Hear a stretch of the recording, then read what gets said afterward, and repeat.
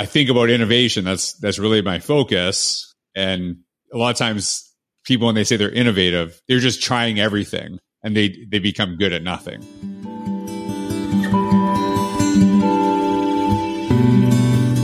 Welcome to the Optimalist Podcast, where we have set out to examine the higher order capabilities that we need to build an optimal future with AI.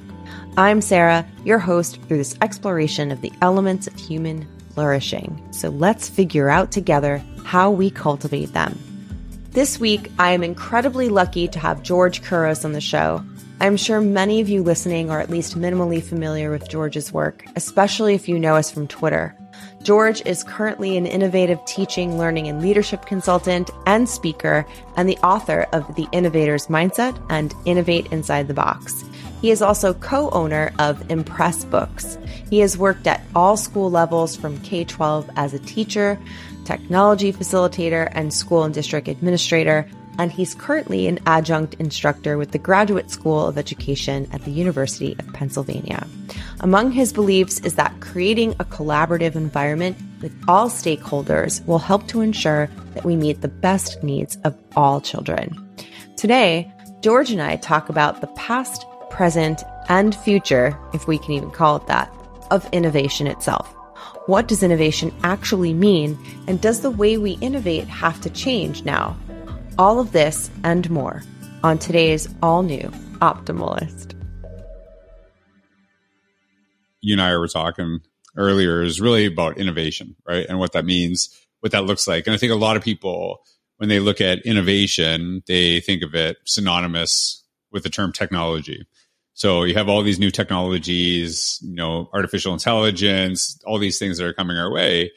And I actually will challenge people with this idea that, technology, especially in the classroom, doesn't necessarily make us innovative. In fact, it can actually make things worse. And I'll give you an example of this, right? I'm sure from your teaching experience, you know what a Scantron is, and probably everyone that's listening knows what it is. And if you look at a Scantron, it's often accelerated bad practice, that it's us actually saying, how can we make our jobs easier? But it doesn't really deepen learning for our kids. It's really just about, and the example I always use is when I was a high school teacher, I actually often, basically, we got a Scantron in our school, and the second I got it, I put everything multiple choice, everything, because this is going to make my life so much easier. But it really didn't do anything to improve learning in my classroom. And so really kind of stepping back, and what does innovation actually mean? Well, it's just doing new and better things. And part of it is, how do we adapt and deal with change? How do we actually take advantage of change? So that's always something I'm kind of looking at, because I think that when we think about innovation, we look at things like, things have changed so significantly over time. So what does innovation mean? Well, innovation actually kind of means the same thing 10 years ago as it does today. How do we do new and better things? How do we actually take advantage of change, not just deal with it? When you looked at people dealing with COVID, it was this thing that was thrust upon people, and they didn't know what to do because we're often not comfortable with change. Where some people, they saw different opportunities, they saw things of doing, and it's not to negate that obviously there's horrible things that happen. People dealt with very horrible situations, but there's a lot of things that you can take from that time and say, okay, what did I learn from that time? How did it make me grow? How did it make me better? How do I actually utilize this stuff to make me move forward? And so you're looking at a lot of experience in school. Kids are coming back to school with a totally different experience of how they see learning, how they see opportunity. But are we just trying to fit them into the 2019 version of school? Or are we saying, hey, in 2023, what did we learn over the past few years? How do we actually really improve opportunities for learning for our kids because of what we just experienced? Or are we just trying to go back so hard to what it was before, which wasn't, to be honest with you, great. Like, a lot of teachers weren't happy in 2019 because, weirdly enough, we went away, and not any teacher individually, but schools often push people away from what their original intentions were when they became a teacher in the first place, right? We want to really inspire kids. We want them to look at the world, and not just, I think a lot of times we say, like, how do we actually get kids prepared for the real world? And that's never been my focus. It's actually, how do we get kids to be in a situation where they make the real world better? And that's a very different way of thinking, because it's actually teaching them how to, push forward to continuously improve their lives and the lives of others. So that's really, that's something that always drives me. And it's funny because I think about innovation. That's really my focus. And a lot of times people, when they say they're innovative, they're just trying everything and they become good at nothing, right? It's just the latest fad. Yeah. And they, and a lot of people start trend chasing things like this, like what's new, what's the hot thing, and schools do this all the time. And then they burn people out because they're always trying to do the new thing, but they haven't really got good at the old thing yet. Do we place the word innovation on things that are just new almost? Well, yeah, I think we just say, when we look at innovation, we're like, how are we using this? How are we doing this? Right. And we just synonymously replace it, but it's really about a way of thinking. How do we do new and better things? That's simply it. My whole work has been to not only get people to embrace it, but to already understand how they've been doing it. So you take a teacher who's, grade 1 teacher who uses no technology, and they hear the word innovation. They don't see themselves in that space. But then I talked to them, and I had a really good conversation with a teacher recently, and she asked the question, how am I already innovative? And I just thought it was a really powerful question. And I said, have you ever had a kid who struggled with reading in your class? She's like, of course. I said, okay, so you probably learned a bunch of things in college, learned a bunch of things in professional learning, and none of those things worked. Did you just say, well, I guess this kid's never reading again? Like, that's never going to happen. Or did you take what you knew and actually maybe understand who the kid is, and then actually modified it and changed some things to help the kid, and then the kid was successful? She's like, of course. And I said, well, that's how you're innovative. It's like, sometimes it's just taking what you know and is deemed as the practice, and realizing it doesn't work for the person right in front of you, but just switching some things up, changing some things to help the people you serve. And really, when you think about innovation, it's really having empathy to understand the experience of others to actually help them improve their situation, help, to better assist them. So I think it's not, like I said, innovation for me is more about depth than it is about new. It's more of a transformation, right? Committing to being able to transform, even if it's something like the situation example that you were just explaining. It doesn't have, the word transformation is like a big word, and people think of like complete turnarounds or making something completely different, but it can be just changing small things, or helping one person to actually see something differently, or to change the way they're behaving or something like that. It could be iteration or invention. And so it can be both of those things. And I'll give you an example. So if anyone listening to this right now, if we said to them, hey, for listening, you're going to get a new iPhone, a lot of people would be excited, right? So of course they'd be excited. But if I said, I didn't say which version, so it's not the 15 titanium one, it could be the first one, right? And if people, the first one's like a brick now. It's one of the most useless things compared to what we have now. But at the time, that brand new thing that never existed before was totally innovative. So that was a transformational thing. But, now people are complaining that the 15 isn't so much better than the 14, right? But, there is ways that it's better, whether it's the camera, whether it's speed, things like that. So that's the iteration. So there's, when you look at just the iPhone and the process of it, you can see how subjective innovation is at different times based on what we've already experienced. So it can be that beginning, that transformation. We have this thing that we've never used before that really defined a lot of things, but it can eventually also be that iteration of like, how did we actually take what we had before and then made it way better? So I don't think it's an either or, it's both, but you got to kind of look at things on different spectrum, because nobody wants the iPhone 1 right now, right? Nobody wants that one. Right. Even though when it came out, it's amazing. That's a great example too, because it's just because something is new, like what you're describing, something is new to us and it hasn't existed before, does not mean it's a game changer. Right. Well, then the iPhone was, but the Zune wasn't. Yes. Right. Yeah. I don't know if you know what the Zune, right?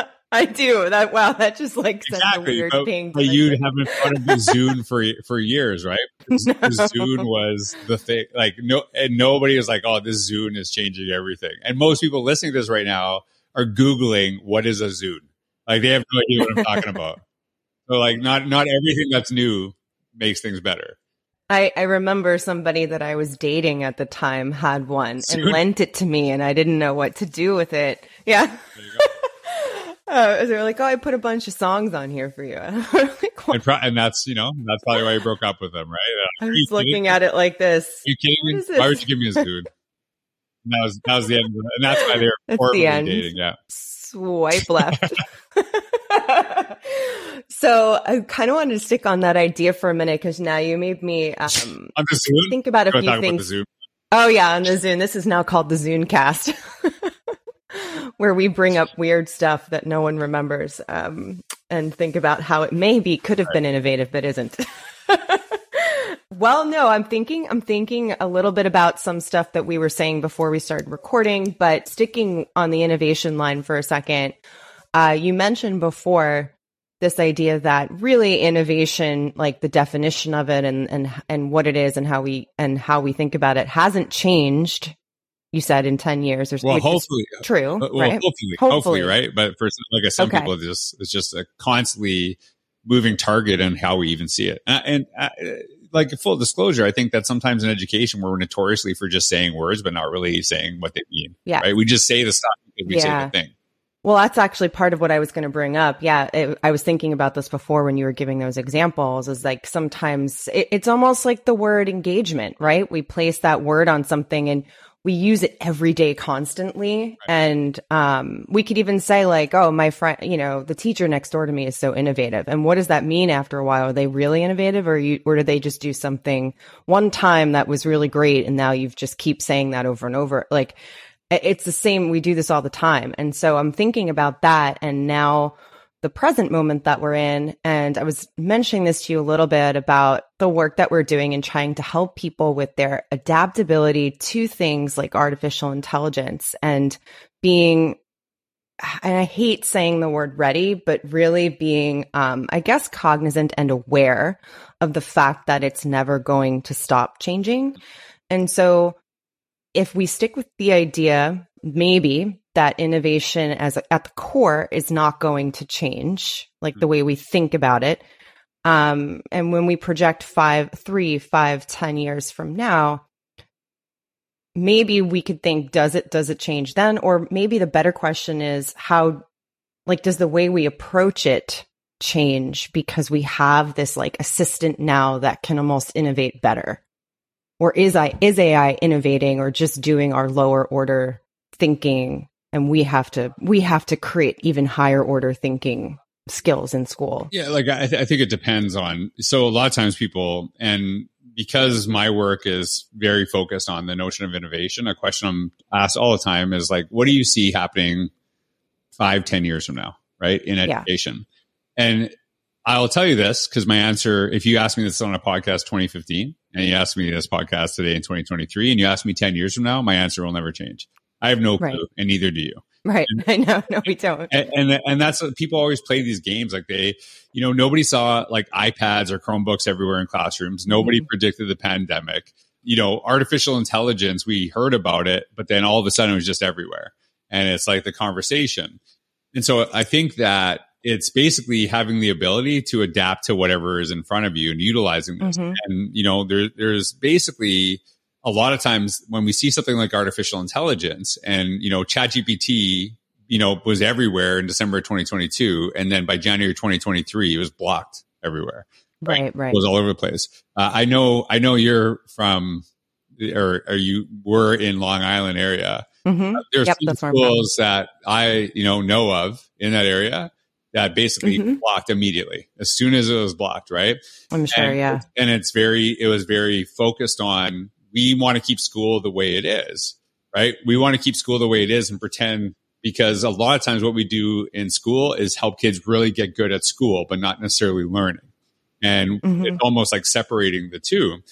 And I think a lot of times when you're looking at this, my question, or my focus is, we often are jumping straight to the teaching without doing the learning ourselves. So I wrote a blog post on this. And it is basically saying like, hey, what's the first thing we should be talking about? Like, what's the negative of this? Like, what's the bad stuff that comes with this new technology that comes in our way, right? Okay, so let's talk about that. Now let's talk about what's the possibilities. Like, what's the really good things? Okay, so we start, and it's very intentionally getting the negative stuff out of the way, like addressing it, but then kind of looking for a pathway forward. And then it's asking the question, okay, how do I actually utilize this in my own life? And like, what are some of the ways? So for example, right now I'm training for a marathon. Instead of like trying to find the best marathon training plan, going through paywalls, doing this, I just had ChatGPT make a marathon plan for me, basically make the schedule, go through the process, utilize this. And then, because I'm Canadian, we just moved to the US. I said, hey, change miles to kilometers because I don't have that measure on my phone right now. And so then it made it. And it's weird because that when I went through that process, it was kind of a light bulb moment that Google is too slow. Like that's where we've got where Google was too slow. Like it was actually going to be way more of a process than the using ChatGPT, right? So then the progression from there is when you start seeing value in your everyday life. Okay, so how does this actually improve the way that I teach or what we're doing in our classroom? So a lot of schools develop their own curriculums. How could I actually use something like ChatGPT to help me design that? And the best analogy, there's a gentleman I saw, his YouTube channel is, it's Minority Mindset. And he talks a lot about financial businesses. He was talking about the impact on the economy and the way he defined it, the way he looked at ChatGPT, he said it was like a second brain, right? So like utilize a second brain. It's not meant to replace you, but it can really enhance some of the stuff you're doing and, get some of the legwork down of what you're doing. So yeah, you might have it say like, hey, build me a curriculum with this. And it depends on the types of questions you ask, but you're not going to go with that exactly as it is. You're going to do some modifying because, you have to know your students. And then after going through that, like what are the positive negatives? How does this go to my life? How does this improve like what I do in the work? Then we talk about how we utilize it for students, because if we don't see value for ourselves, we don't want to teach it to our kids. So I think a lot of times what we do right away is we either talk about the positives and negatives and jump to like, how do I use this in my classroom? And it's like, well, how can you utilize this in your classroom if you don't even know how to utilize this in your life? And so I think that's part of it too, is having some patience with the process, because even if you start using the classroom, but you've never used it in your life, you're not going to use it effectively. And you're going to maybe do the same essays that I was asked when I was a kid in the 80s in high school. Right. And then you're like, oh, wow, they've improved dramatically. Well, of course. Yeah. Yeah. Like, wow, these kids really picked up their writing the last month. It must be me. And so it is, I think, and like, even like I have my own podcast and I do book reviews, and I actually will say like, hey, I read this book. Here's something I'm really interested in. And here's the review as I took from ChatGPT. So I actually reference it. And it's me modeling that. But then when I talk about my takeaways, and you and I were talking about this before, there's a really human connection to my takeaways and the stories that I have that are connected to the book. ChatGPT couldn't do that because they don't understand my experiences and the things I do every day. But it was like, how do I make that connection between the two things? And so me actually saying out loud, I said, instead of doing like a super long, hey, write me a summary of this book, I'll say, hey, write a summary of this book in a 5-tweet thread. So even though I'm not going to tweet it, it just makes it really nice and concise so that I can share it easily with my listeners. And then I reference it. And I think that's something that we can do. Like, at one point, Wikipedia, do not reference Wikipedia. And now it's kind of a normal thing. People don't really ask about it. And maybe some schools do, but we have to like, a lot of times the conversation was, well, Wikipedia is not as accurate as, for example, a dictionary, right? Right. Or an encyclopedia. And it's like, well, that's not necessarily true, because an encyclopedia, so if you're talking about if it's accurate or not, time actually matters. Like what has changed. And encyclopedia, once it's there, right? Whereas Wikipedia changed. Now we have to understand, because Wikipedia is made by people, there is a bias with it. And so you have to kind of look at that process too. But I think it's just kind of saying like, here's where I got this information from. And maybe here's, but for me to be able to share that, I actually had to read the book and really kind of understand if it's actually accurate what it's saying and what it's. So I think part of it too is, how do we use it as that second brain in our own world? How do we use it to improve our lives, improve our workflow? And then actually talk about how would students see the impact of this? Because like, as we're recording this and when this is released, it's going to get better. Like it's only going to get better from when we're, who knows, we might be replaced by this conversation. I don't know. I'm never, this is always, and this is why I say like, I don't know what's going to happen in the future, but what I do know, I'll be fine. I'll figure it out. And that's the mentality that we have to instill in our teachers and our staff and our kids. is that whatever comes our way, do you know how to deal with it? That's what really, really matters. And I think, that's what scared a lot of people is when, something like COVID and we go remote, they're like, oh, I'm not used to this stuff. And it's like, I remember being really upset for like a day. And I'm like, well, hey, I'm focused on innovation. If I can't figure this out, we're all in trouble.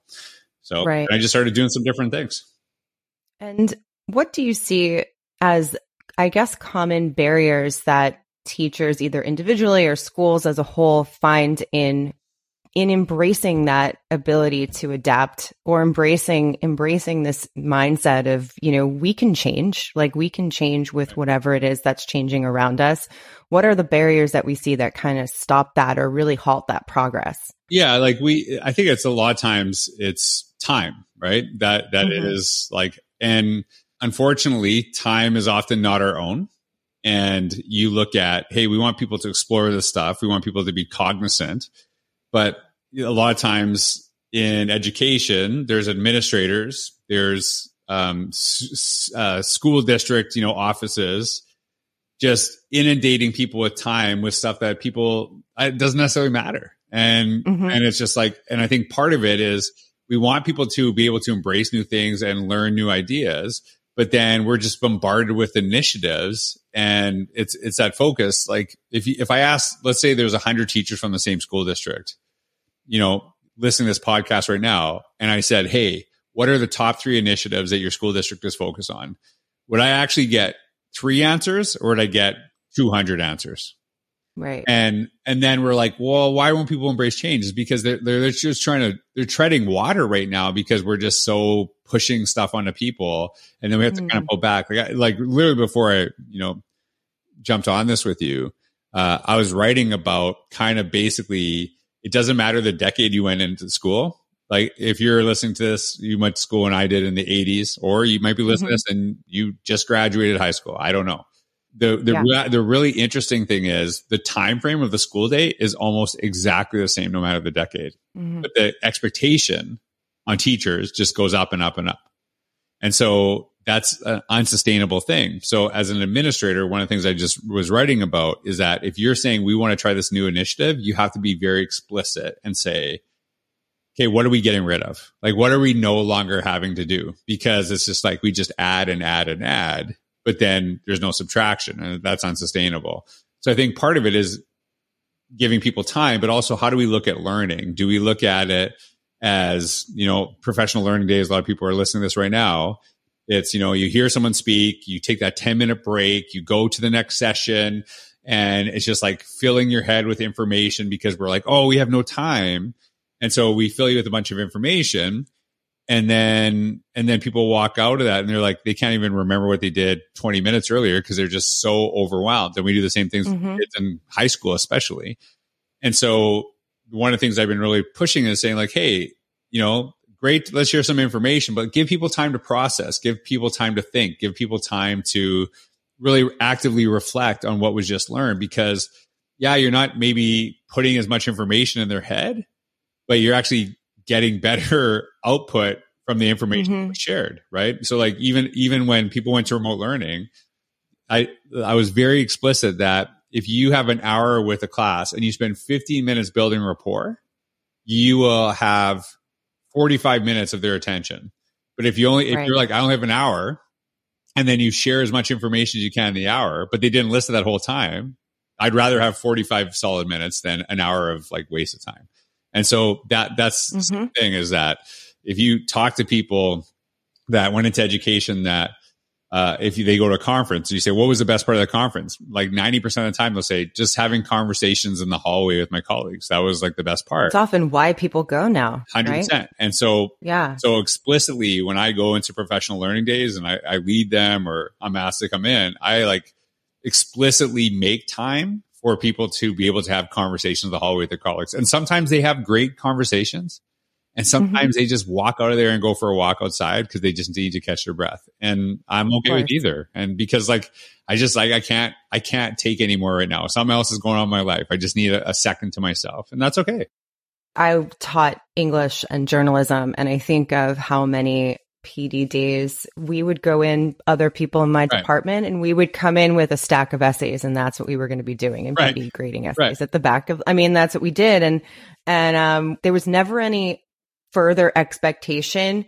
I'm sure, and it wasn't just people that had essays to grade. There were people grading math exam. Like, everyone was doing something. Very few people were 100% paying attention, but there was never any further expectation placed on us that what we were, the room we were entering for that hour or two was more important than the work we had to do for our job, for our daily job.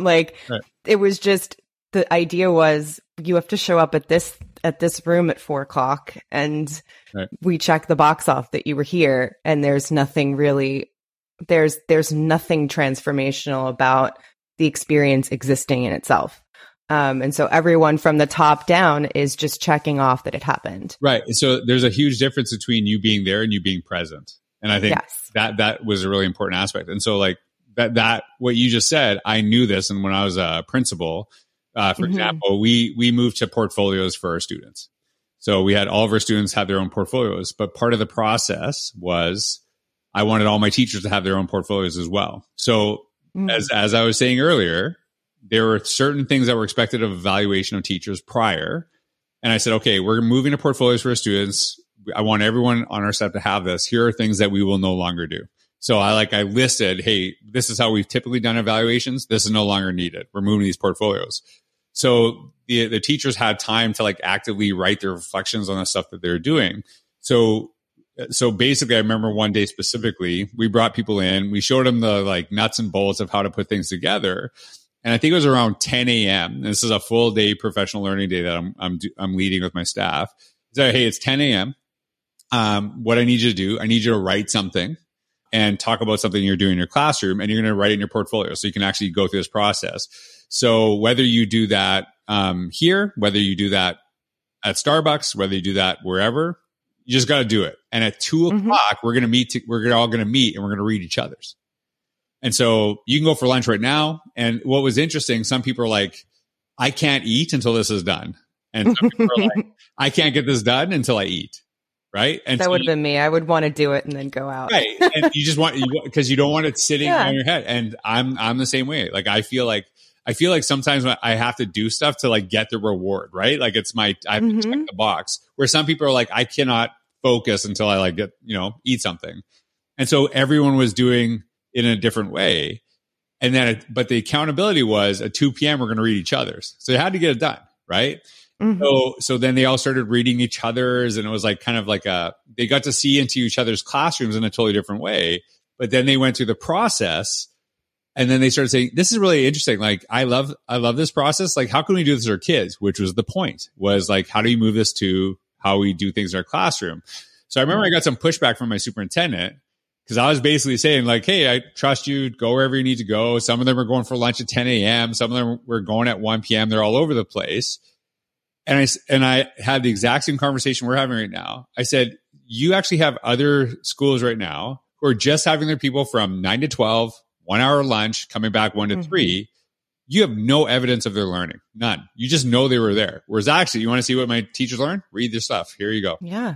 And so kind of going back to what we were talking about earlier, I got people to actually immerse themselves in the practice, but I gave them time to do it. And I'm a big advocate that if you don't give time to people to do things, then the things aren't important. You have to provide that. If as soon as you say it's after school on your own time, that's also, you might as well say it's not important.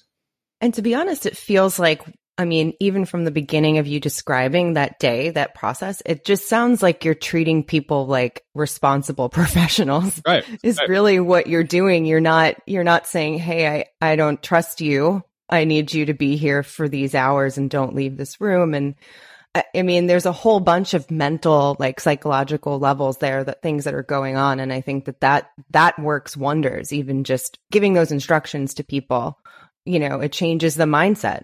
Well, the other thing too is, like, as we were talking about this and you and I are having this conversation, the way I structured that is innovation. It's me saying, I have this PD day that the district is saying we have to have.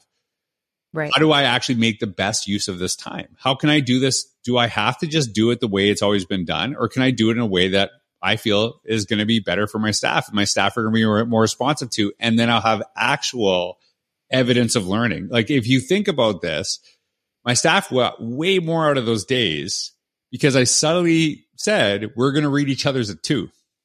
Right. And now I was like, oh, now I can actually do something and I can actually like process. Whereas you could just sit there and listen and do nothing. Like you literally can just look at me, but I gave you the time. So you really don't have the excuse. But now, And they also then know that you think that what they are doing and thinking is important. Absolutely. Whereas if you didn't ask them to do that, you're just giving them information and not involving them in the process and not asking them what's going on in their lives. Totally. And so the interesting thing is, I talk about, like, I know collaboration's like a big conversation in education, has been forever. And I don't like it on its own. I'm a competitive person. I want to do really, really well. And part of it was when I was principal, I wanted my school to be the best school. And now I was not going to like keep our secrets and crush other people, things like that. Right. But we wanted to make sure, like, hey, I want to be the best school possible. And if you want to come learn from us, I'm willing to do this, but I'm not holding our school back based on what other schools are doing. And so that's interesting. So I've always focused on this notion of competitive collaboration, right? That I want to make sure that we're doing the best we possibly can, but will we help the people across the hall? And so I tapped into that with the teachers because all of them are thinking like, oh, I don't want to like have a bad one. Right? Because I know other people are going to be looking at this. So they all raised their game, but they also knew they could go to each other for support in that process. And that's the environment, is where you have both that push and support, not just one or the other. Yeah, you're thinking about it. Correct me if I'm wrong, but it sounds like you're thinking about it in terms of always needing to be the best for yourself. What is the best that we can do, or I can do, or you can do? Not necessarily we need to be better than everybody across the hall. But if we're our best, then the people across the hall are going to raise their expectations a little bit. Yeah. It's like, yes and no. I want to be the best at something. The feeling. Yeah. I want to be the best at something, but I also, it's understanding the person across the hallway is probably better at something than I am. And so can we actually build that stuff together? Right. And like, there's a kind of a joke that I say, but it also has some truth to it. I'll say to like, I'll work with a group. I'll like, hey, who wants to be the weakest person in this room? Because I talk about this concept and everyone's like, well, I don't. Nobody wants to be the weakest. And I say, well, okay, that's awesome. Nobody wants to be the weakest. Here's the deal. One of you is. And I'm like, and then, they all start kind of smiling and they're like, is it me? Like, am I the person that's the weakest? Right. And nobody wants to be the weakest link in an organization, in a school, or anything like that. And you kind of want to tap into that. You want to kind of just push people to do this, because like when you over support people, nobody really cares if they're growing, as much. Like, but like I said, that competitive, like having them work in tandem is really important. Not one or the other. Not like, because when I entered education, one of the concerns that was shared by veteran teachers is like, well, hopefully you don't get a teacher that says, I've been working on this for 30 years. I'm not just handing my stuff over to some newcomer. Right. Right. And I actually feel that's not really a thing anymore. I started my very first year. I had a teacher 20 plus years. The very first thing she said to me, I've been teaching for a long time. I got a bunch of stuff, whatever you need, feel free to grab it. And it just maybe set the tone for me. Is like, hey, there's a ton of stuff I can learn from her, and she's willingly giving this to me.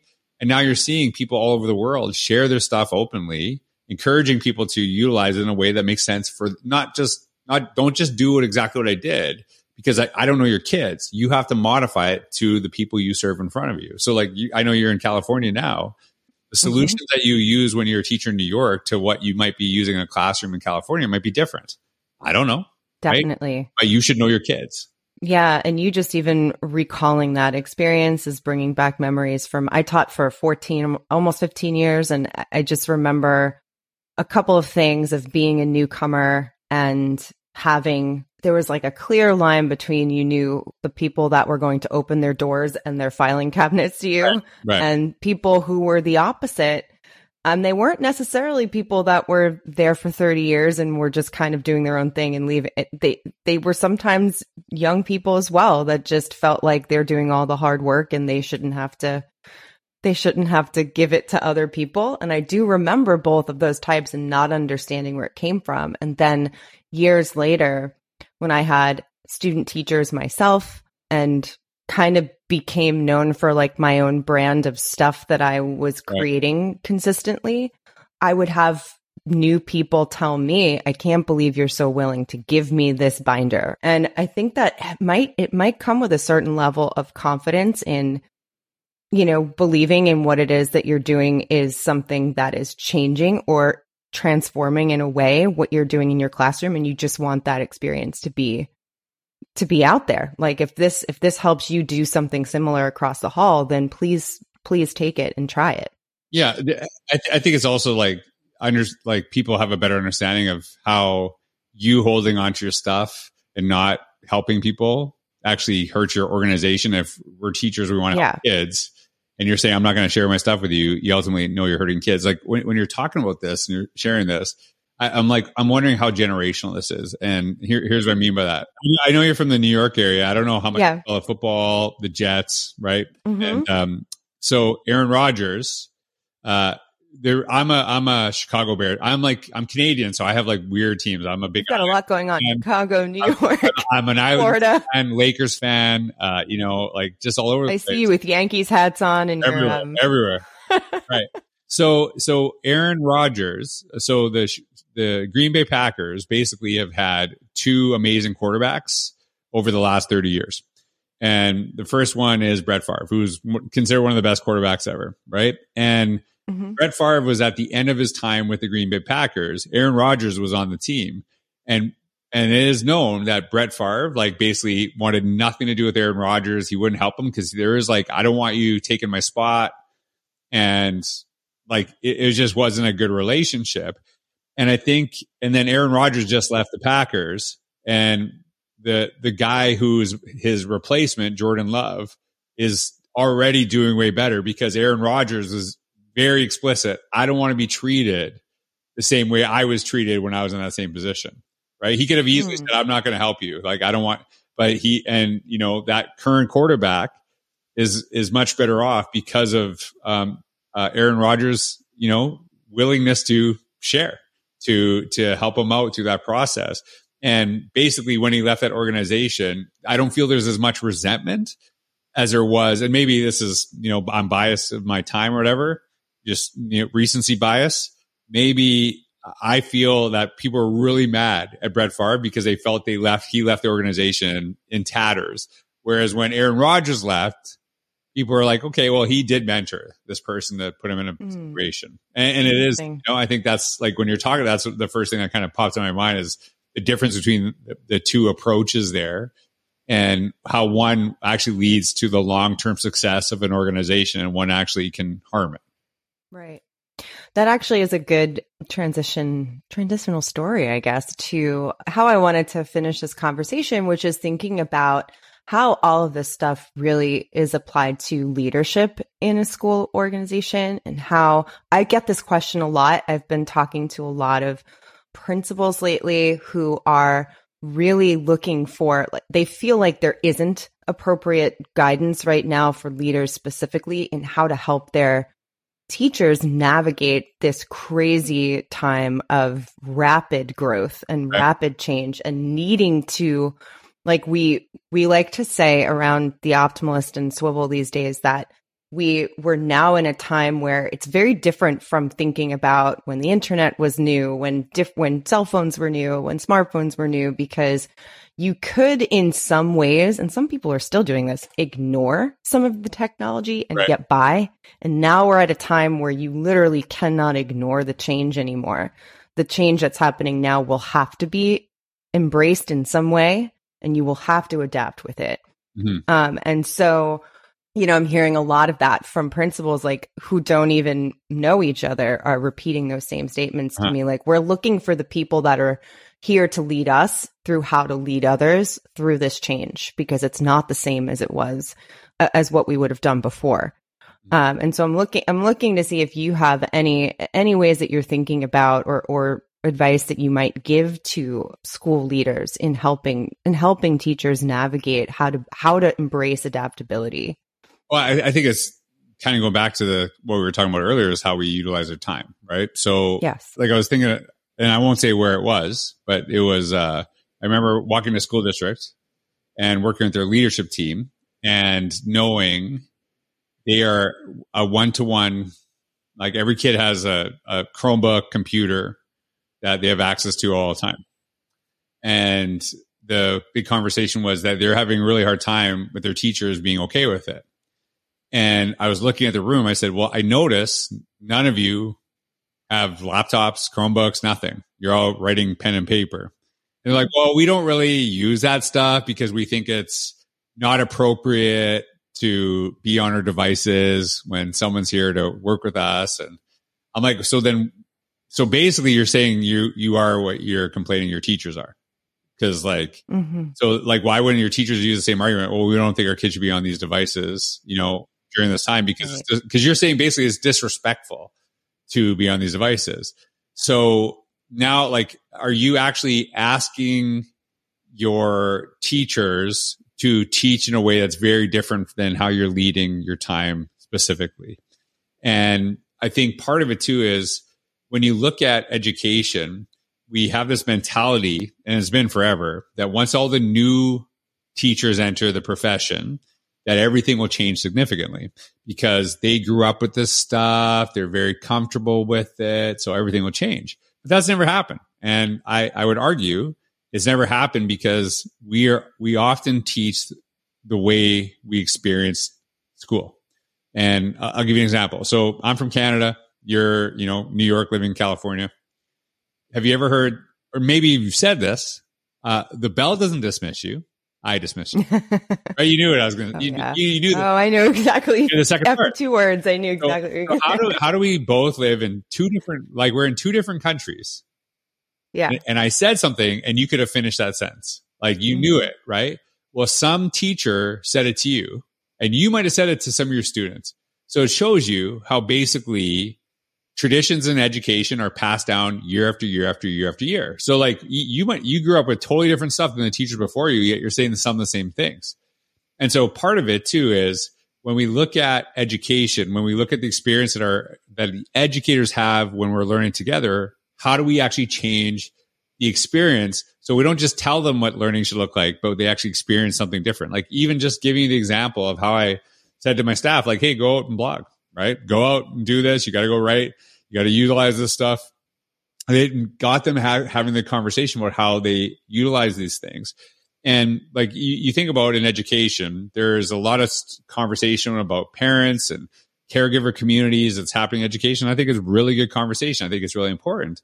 And the mentality for many is, oh, parents don't want anything new in education because they're so stuck in their ways. And as a parent myself, I know that is a false statement, and it's a cop out. And the reality of it is, parents don't want what was done to them in school. Parents want what's best for their child. I truly believe that, and like I would make that assumption about any parent. But if they know no other experience than the experience they had when they were kids, and they just think they just default that that's the best because I turned out okay. Like, why would my kid? Right. That's the statement. Yeah. So one of the things we did when I mentioned the portfolios thing, we actually brought parents in to my school and we said, hey, we're going to be doing these portfolios with your kids. So what we're going to do tonight, we're going to teach you how to do them, and we're going to actually teach you, and we're going to get you to make your own and go through the process. And so I didn't just say we're doing this. I'm like, hey, you're doing this so you can have a better understanding how to guide your kids. And here's what that, the statement I just made about parents want what's best for their kids. They just don't know anything different. That was when I really kind of opened that, because I wasn't I would love to say I was so intentional with my thinking in that process, but I was just like, hey, they're kind of freaked out about this. So I'm going to teach them. I'm going to teach them how to use this. So one of the things I noticed that parents left that day and they're like, this is so much better than when I was a kid.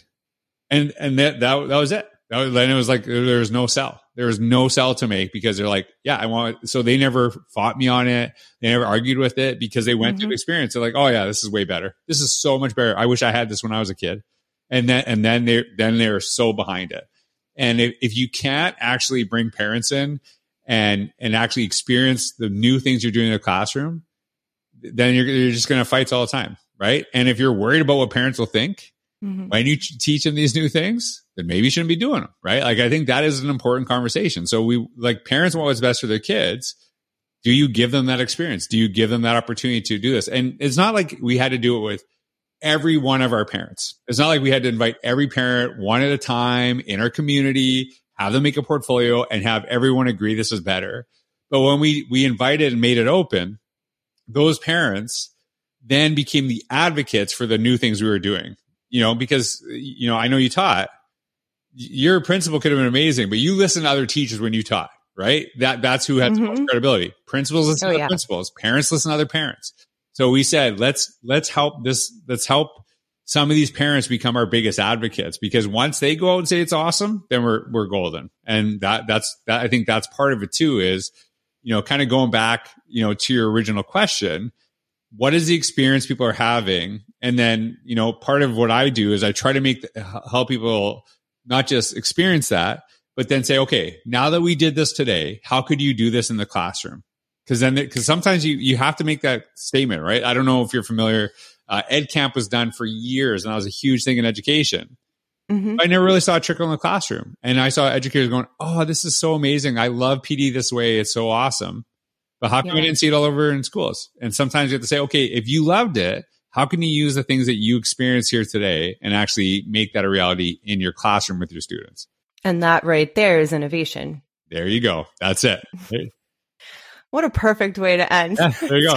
That is a perfect way. That is, right? Because then you're creating a better experience, right? You're taking what you know, creating a new and better experience. I love it. And what I just said with EdCamp, no technology involved at all. None.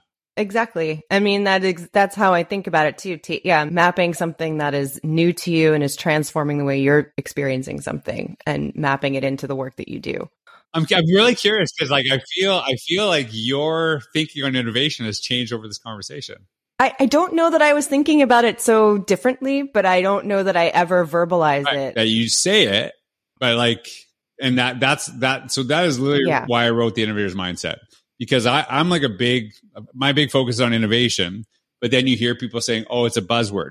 How things become buzzwords is when we say them without actually explicitly having an understanding of what those words mean. So you see this all the time in education. We say the word, and people are like, "You're just saying the word, right?" It's like the meme. I don't think that means what you think it means, right? Like it's the Princess Bride meme. Yes. And so that was like, I didn't want this word, and it is still to many a buzzword because people say it without explicitly saying this is what it means, and here's examples of what it looks like. We have this parrot problem in education. We just say the things. We just say the things over and over and over again, but we don't. A parrot says a thing, but doesn't actually understand what they're saying. And I think that is, it's not just repeating, it's actually repeating without understanding. And so that's why it's very important to say, okay, hey, we keep talking about innovation. What does this mean? And actually clearly articulating it and then giving the examples. And I thought that was really interesting to kind of see yeah, that was cool. And also just to kind of finish the thought of what you're saying, it's making me think back to what you were saying earlier about there being just so much stuff that's constantly being introduced, initiatives and so forth. Like sometimes it just becomes easy to parrot those big concepts, where if we pared down what we were doing and only had the concepts, like maybe then we become experts at those things. And if innovation or creativity or curiosity or anything was just, those were the focus, and the actual meaning of them were part of our in and out of every day. And we're not thinking about all this other stuff. Right. I don't know. There's just so much that kind of thing makes me think about, like, what could be changed, and how do we? I'm always thinking, like, what does it take to make not just 20 schools do this one thing, but everybody? Like, how do you get everybody on board? And so that's why I brought up the leaders and building principles and stuff, because that's kind of my pivot recently has been talking to more and more leaders, because often I'll get a lot of educators, school psychologists, everybody that wants to kind of talk to me about this stuff. But as soon as I stepped out of that and started bringing building leaders in, the world is kind of opening up here, because they're kind of lost in this, and they don't know how to get their teachers really on board. And I found that to be kind of fascinating. If I hear a word repeated by an administrator like several times over, I'll stop them and say, hey, what do you mean by that? Explain that word to me. And I'm going to be honest with you. A lot of times they're like, and they haven't really thought about it. They just say it. And then that's what causes confusion and burnout is that, am I doing the thing that they're saying? Like, am I being this person? Right. Like even when we were talking earlier about innovation, it was that question of like, how am I already being innovative? To when you see that you're already doing the thing, and like now it's easier to do it because you're like, oh, I already do that. So you see yourself as part of the solution, right? Where you're like, am I meeting this too? So I think, as you're having these conversations, that's a challenge I'll give to you is like, if you hear someone say it over and over again, just stop and say, what do you mean by that? Like, explain that word to me, what it means, what it looks exactly. like. Yeah. Cause I think definitely that's what is causing a lot of these issues. We just say the words and don't actually, and people have totally different definitions of things. And we don't know if we're on the right track. I know. Can we just get up on one megaphone that reaches every school in the country at once? Yeah. I'm like, how do we get everybody? Oh, it's frustrating, but it's also the challenge that makes us keep doing this. So, the very last thing I'm going to just ask you before we stop recording is two things. Sure. First one is there anything that you have been reading or listening to or watching lately that kind of has been, it could be influential in a way, but it could be totally the opposite of influential and just be something that is going into your brain that you want to give people a fuller picture of who you are? There's two books that I'll mention. One of them is Unreasonable Hospitality by Will Guidara. I don't know if you've read that. It is probably one of my favorite books ever. And I might have a bias to it because it's interesting. We were talking about how I am competitive. I'll kind of ruin the beginning of it. It is a nonfiction book, but basically it's this guy who runs a restaurant, Will Guidara, and he wants to be the best restaurant in the world. And the starting of the book is he actually is at a ceremony in New York where they're recognizing the top 50 restaurants in the world, like in the entire world. And it's like a huge deal. He's so excited. He's never been to it. And then they actually start the ceremony and then say, okay, at number 50, and they name his restaurant. And he's like, what? And he's mad, like upset that he's only number 50 of the top 50 restaurants in the world. And so basically so that is like, I'm a little bit like that guy. Like I want to be a little like, no, if I'm there, I want to be number one. Right. So we want to get right. So it was kind of interesting. So I was like hooked immediately when I started reading that. And really, like the bias I have, it's about really how we work in the restaurant industry, all of this stuff. But there's so many lessons. And I grew up as, my parents are immigrants to Canada, had a restaurant forever. And a lot of the lessons that I talk about were lessons I picked up from my parents in a restaurant. And so I would say for any leader, even any classroom, some of the lessons in that book are so powerful towards education, how we kind of go above and beyond what the expectations are. And that creates a really amazing experience. The other book I'm reading right now is called The 48 Laws of Power. And I love it because I'm like deciding, is this an evil book? Or is this like is this just a factual book? And it's just a really interesting, and some of the stuff that you read in it, like they're talking, like one of the laws of power is basically like never make the person above you look bad. And like, they don't say that exactly, but sometimes when I work with principals, assistant superintendents, one of the things they talk about is like my superintendent has such an ego. I can't do anything. And I'll say to them, you basically want to give that person credit because then you feed their ego. And then as long as they feel they're getting credit, you can kind of do whatever you want. They'll let you go. So if you want the credit, that might be an issue. But if you want to do what you want, feed their ego. And so I'm like reading that, like, and then it's like one of the laws of power. I'm like, yeah. So there's just a kind of an interesting book, but then it's also like, then it has on the other side, you need to like crush your enemies so they'll never come back. I'm like, okay, this is a little, so it's like an interesting, it's like every time I read it, I'm like, oh, like what's going on here? Like, are you trying to get people to become evil or are you just saying what the laws are? So it's just a weird, I love books that I don't want books just reaffirming what I think, but making me think. I agree. Right. So I was just going to say, even if it's something like you're saying that's totally outside of the way you would normally think, just experiencing your own reaction to that is I think worth it. I mean, I'm relating to this as this sentiment as you're talking about. Oh, yeah, I totally get that. And I can only read one law at a time because I'm like, oh my God, like I feel horrible that you said that. It's a lot, right? So it's interesting. I love that. I find books I don't necessarily agree with probably the most interesting. Yeah, I agree. Okay. And the very last thing I will ask is for you to just let people know where they can find you and where they can follow you and anything new that you're involved in or working on that you want people to know about. Yeah. So, you can find me at georgecouros.ca, at Couros, basically everywhere. And so if you Google me, you'll find me everywhere, what I hope. And one of the big things I work with students is how, when you Google them, do you find good stuff? And I try to really model that. I'm actually right before I spoke to you and right after, I'm working on a book that I'm doing with Allison Apsey, and it's actually called What Makes a Great Principal. And we actually identified 5 domains that are really important to principals. And it's very specifically geared towards principals. And it's interesting, and it's maybe a very different concept of the book. Actually, this is the first time I've ever talked about it. So this is like breaking news to you. Fresh news, folks. So what's interesting about the book is we identify these 5 domains, and then we were both principals. So we share, some of our experiences, but most of it is we talk about great principles that we had. And for each one of the domains, we actually have at least 2 teachers, or like a teacher and a student, share a story about a great principle they had and a strategy that fits the domain. So a lot of times when you hear these leadership books, it's kind of people in central office saying, here's what makes a great principal. It's kind of people working at universities saying, I study great principles, here's what they do.